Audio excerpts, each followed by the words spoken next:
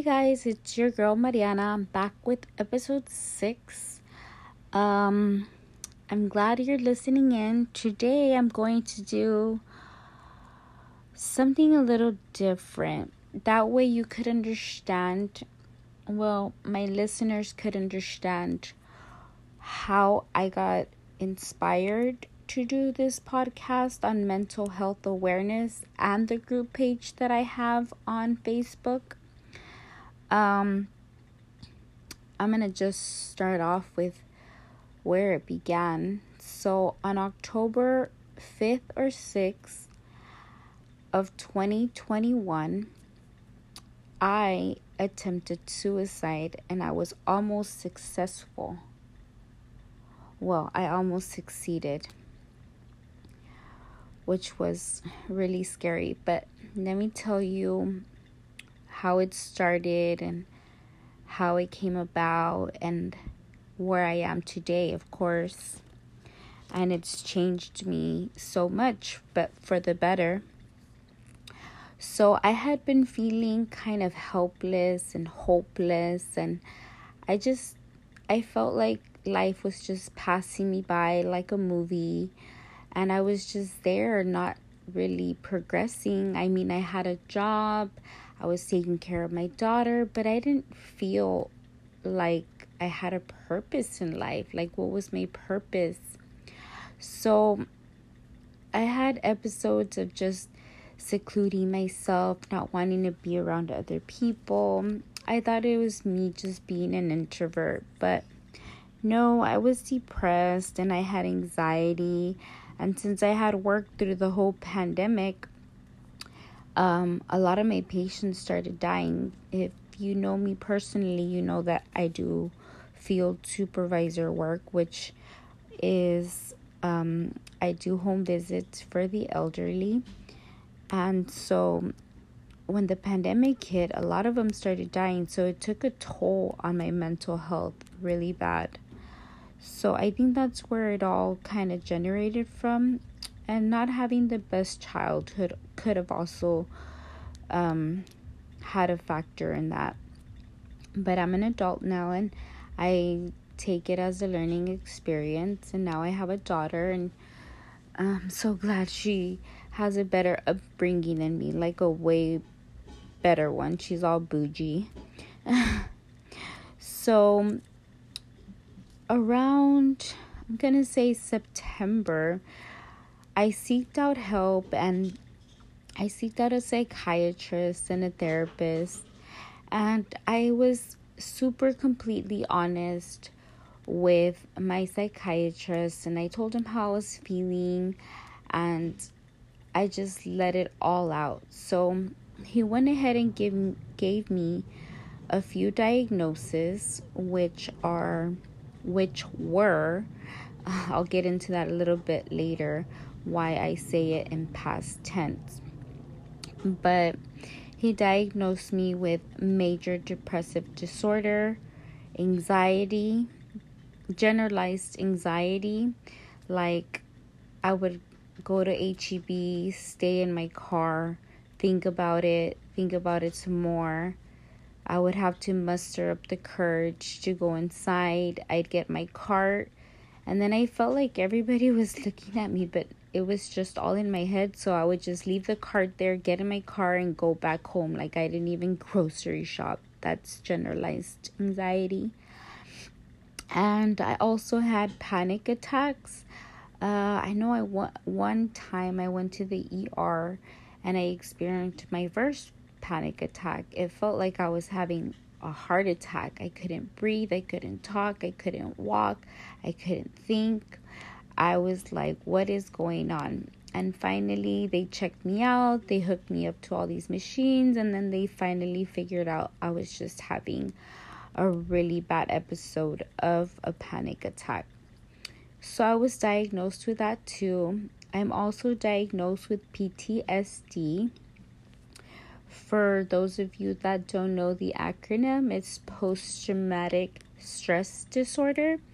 And that, I believe, comes from my childhood trauma, which is growing up in a troubled home. Alcoholic mother, absent father due to being murdered. I never really got to meet him, so I was a couple of months old. Well, a couple of months born, and he was gonna come put me his last name, but he never made it to me. He was shot 27 times, and so I never got to meet him. I don't even know what he looks like, to tell you the truth.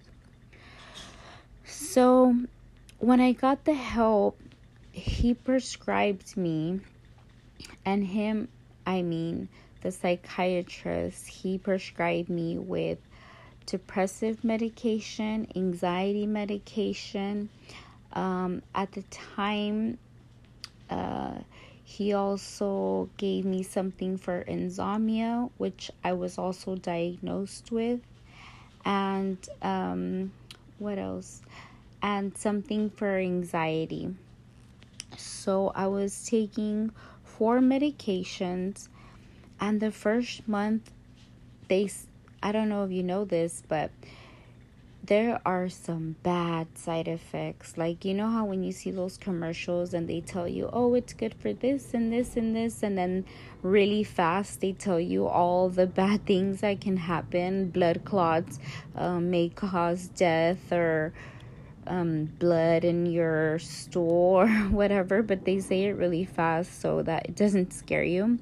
Well, when I started taking these medications, I started feeling worse than before. Like, I started having suicidal thoughts. I started feeling, I was already sad, but I felt like more sad. I felt helpless. I felt this like despair in my heart, like something like a death. Like, it felt like somebody that I loved died. That's how painful the depression was. And it was just this endless cycle of not being able to sleep. I started developing not being able to go to the restroom, hemorrhoids, just different things. I felt like I was numb, and I felt like a zombie. I remember one time I picked up my mom from work, and she had a hard day, and she was crying, and I was trying to sympathize with her, and in my head I was telling myself, like, put your hand on her lap and tell her everything's gonna be okay. But I was so medicated that I couldn't sympathize with her. Like, in my head I knew what I needed to do to comfort her, but I couldn't even move. Like, I was just numb like a zombie. And it was like, that's when I realized, like, whoa, you're overly medicated. It was a horrible feeling. Like, I didn't feel sadness, but I didn't feel happiness. I didn't feel anything, and it felt crazy. Crazier than feeling the sadness alone. So I was able to tell my psychologist about it, and he said, give it 1 more month. That's how long it takes for it to get in your system, and the symptoms will go away slowly on their own. Well, so I waited another month, and some of them did go away. But while I was taking them like they were supposed to be prescribed, like 3 times a day, I wasn't feeling any better. I don't remember feeling any better. I'm one of those that cries with commercials, and like, I would watch a show or a comedy show. I didn't think it was funny, but it was funny. I remember it was funny, but I couldn't laugh or feel joy or feel anything at all. So I was like, something's wrong. Like, this is not normal. So then after that, some little mishap happened with the pharmacy, and they stopped sending me my medication. And I said, well, I live in the hood, so they might have just confused it with like an Ipsy bag and must have stolen it or something. So that was week 1. And I waited another week, and I was like, well, let me ask my mom, since she's my neighbor, for those of you that know me. And if you don't know me, well, now you know. And sometimes she checks my mail and will drop it off or have it at her house, and I'll go pick it up. But I asked her if my medication had come in, and she had said no. So I was like, okay, well, maybe next week it'll come. So it's the 3rd week. I've been without medication for 3 weeks, and all of a sudden I just spiraled out of control. Out of control, I mean by doing things that I don't normally do, like, let's say, like I regressed to like a teenager, like rebelling and doing things that I hadn't done in years.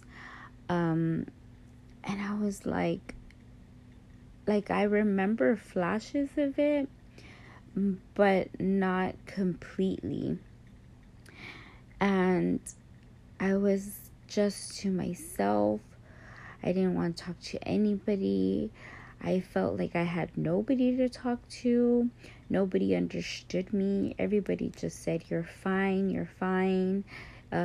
you'll get over it. Or like, it's just such a stigma.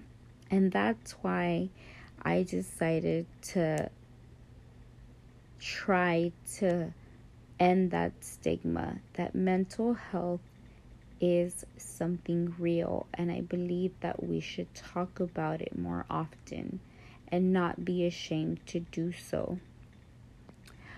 So when I spiraled out of control, I attempted suicide, and I was almost successful.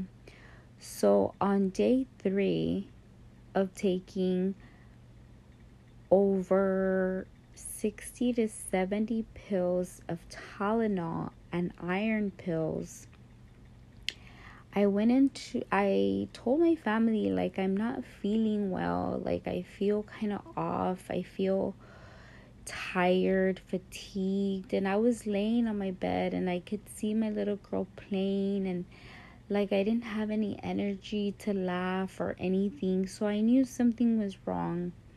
And I have a stethoscope, so I checked my heartbeat, and it was fine. And I checked my temperature, and it was fine. And I checked my BPs, and they were fine.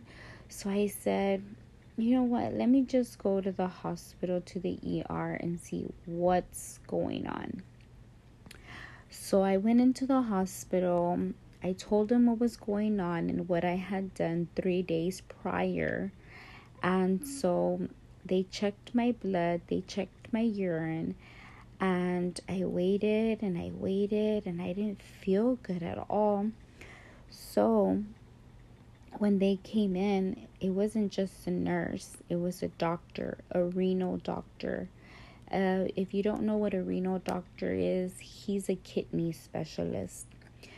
So they sat me down, and they basically told me, you are dying. Your organs are shutting down, which was my kidneys and my liver. The Tylenol had metabolized into poison and was attacking them, and had done sufficient I don't know if I'm saying that right, amount of damage. So from the ER, they shot me straight up to the ICU. They inserted the Quinton, which is for dialysis, onto the inner thigh of my right leg. I just remember little flashes of being in there. I don't remember fully. They put a telly which monitored my heart, because my heart was beating at a 45, and I believe a normal human at its resting point beats between 60 to 90, and I was beating way below that. So after that, they inserted that, and usually people get regular IVs, like the little ones. No, they had to do an IOG, I believe. And that one, think of like a pen. That's how big the needle was. And they put it on my left forearm, but a little closer to my armpit, which was huge. But I didn't feel it. I was in and out. I know they had given me a little bit of morphine because I was in pain. I wouldn't stop throwing up. I think I threw up for about 3 days, and they were going to go ahead and put me on a feeding tube. But I was like, no, I don't want to be on a feeding tube, because then they were going to insert it through my nose and it was going to feed me because I couldn't stop throwing up. But I asked, and I told my doctor if he could just give me a Jello and I would try to keep it down, and I did. So they didn't insert it, which I'm grateful for, because I'm sure that would have been so painful. So week 1, I believe, was the hardest for me, because when I went in with my enzymes of my liver shot to hell. Like, I had damaged it so bad that it just was not working. And my kidneys were shut down completely. And so what your kidneys do, it filters out salt and anything bad that goes into your body, and also water. So if that's not working, you can get water retention, which is not good. So I was taken to the second floor, and there I had a big scare. I had the Quinton, which is the dialysis, which they clip an artery, and you're supposed to be careful, because if you mess with that, you're dead. That's a main artery going straight to your heart. So it started bleeding, and I started freaking out, and so did the nurse that worked on me. But they were able to go to the downstairs to the ER and get I believe they're quick clots, and they were able to stop the bleeding. I was so scared. I was like, no, I don't want to go like this. So it was pretty traumatic the first few days. And as I spoke to the specialist, he was telling me that I was probably going to need an organ donor. Do you know how long organ lists are?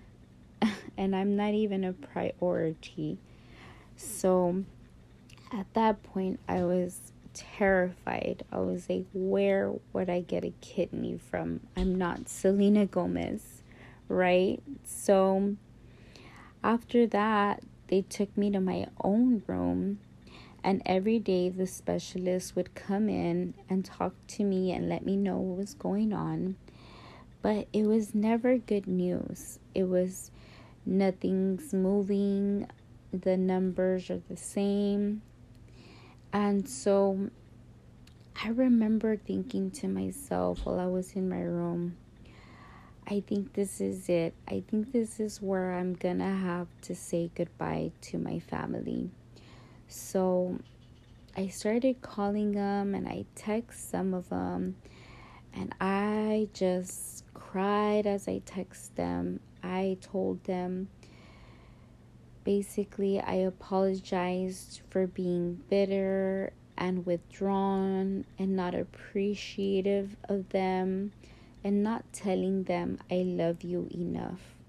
And I told them, I might not get out of here, but if I get a second chance, I promise to tell you I love you and I appreciate you every single day if God gives me a second chance. And also, in one of those nights that I was speaking to God, I let him know if he just gave me a second chance, that I would change my attitude towards life, be more appreciative of my organs, my health. Every morning when I wake up and open my eyes, to be grateful for it, and just love my family. That's my family. Like, I love them, and I was just so bitter towards them. And so I told each and every one of them goodbye, and that I wasn't gonna make it. I wasn't gonna get out. I was probably gonna have to make funeral arrangements, because I wasn't gonna get a donor. So I promised God also that if I got a second chance, I would try to make a difference, because they tell you if you want to make a difference in life, start with yourself. So that's when, later when I got out, I started the podcast, and then I started the group page on Facebook, which now has about 1K followers. And I have a few here on this podcast since it's barely new. So, week 1 was difficult. I cried. I didn't know what to do. I was like, I'm not done with life. What is my daughter going to do without me? I was scared. I was so scared. I was regretful. I would talk to myself and I would just say, why? Like, I know I have it hard, but other people have it harder. I just wanted a second chance. So on a Friday, they did a dialysis, and they were going to see if it was working, because I had already done 2 sessions and they did not help. So they were going to do one more on a Friday. And what the last thing the specialist told me was, if it doesn't improve, we're going to take a biopsy of your liver and we're going to see what's really going on. So on Monday, this is a miracle, you guys. On Monday, the specialist came in and said, your numbers are improving, not quickly, but they're healing and your liver's regenerating itself. And my heart dropped to my stomach. I said, God heard my prayers. He's gonna give me a second chance. That's when I knew. I knew I was gonna get out of there alive, and I was gonna be able to tell my family that I love them, just like I promised God and I promised them. And they kept me there for another week for observation to get my levels back to normal. And so I was fighting for my life, y'all. I put myself in that position, but sometimes when you're feeling helpless and hopeless and like no one understands you, you forget about everything else, and that's all you feel. You feel the hurt, the pain, the despair, the no one understands me. And it's hard because I thought I was alone. But after this experience or that experience, I became closer to my mom and my brother. I make sure that I tell them that I love them every day, and my daughter. I make sure I give her a kiss, and anytime I speak to one of my family members, I make sure that I tell them that I love them and I appreciate them. And so that's why I created this podcast, to end the stigma of mental health. It's nothing to be ashamed of. A lot of Americans, well, a lot of people in the world deal with it, but don't speak about it because there's a stigma behind it. But I want to put an end to that. And if I can do a little bit of my part and help or reach out to at least one or two people, I think I did my part. And that makes my heart happy. So now I did a whole 360, y'all. Like, I'm more kind. I give compliments. I try to stay involved in just being positive.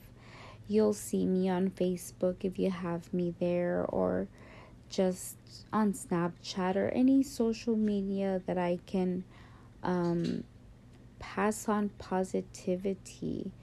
Even if I'm going through the worst day ever, like, I won't let you see it, but because I want you to know that you are appreciated and you matter and you are loved, and I am all those things. And it took making a mistake to realize it for me, but I'm so grateful for the experience, even though it was traumatic and it was hard on my family and myself. But now I see it as a positive, and I just want to reach out. And I want people to reach out to me and tell me their stories.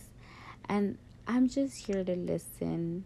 If you ever want to shoot me a text or leave comments on Spotify, I know you can do that. So guys, I love y'all. If you listen to my podcast, I appreciate you guys. If you have any questions or anything, or if you're ever in self-doubt that you're not loved or that you don't matter, or any doubt, just come ask me and I'll remind you for sure that you do matter and that you are loved, and that everyone goes through problems. Just like the good times don't last forever, the bad times don't last forever. They come, they go, it's a wavelength. So in saying that, I am going to end this episode with, I love you guys. I appreciate you all. And if you need to contact me, I'm just a phone call away or a text away. And that's it, guys. I'll see you in episode 7. Thank you. Bye.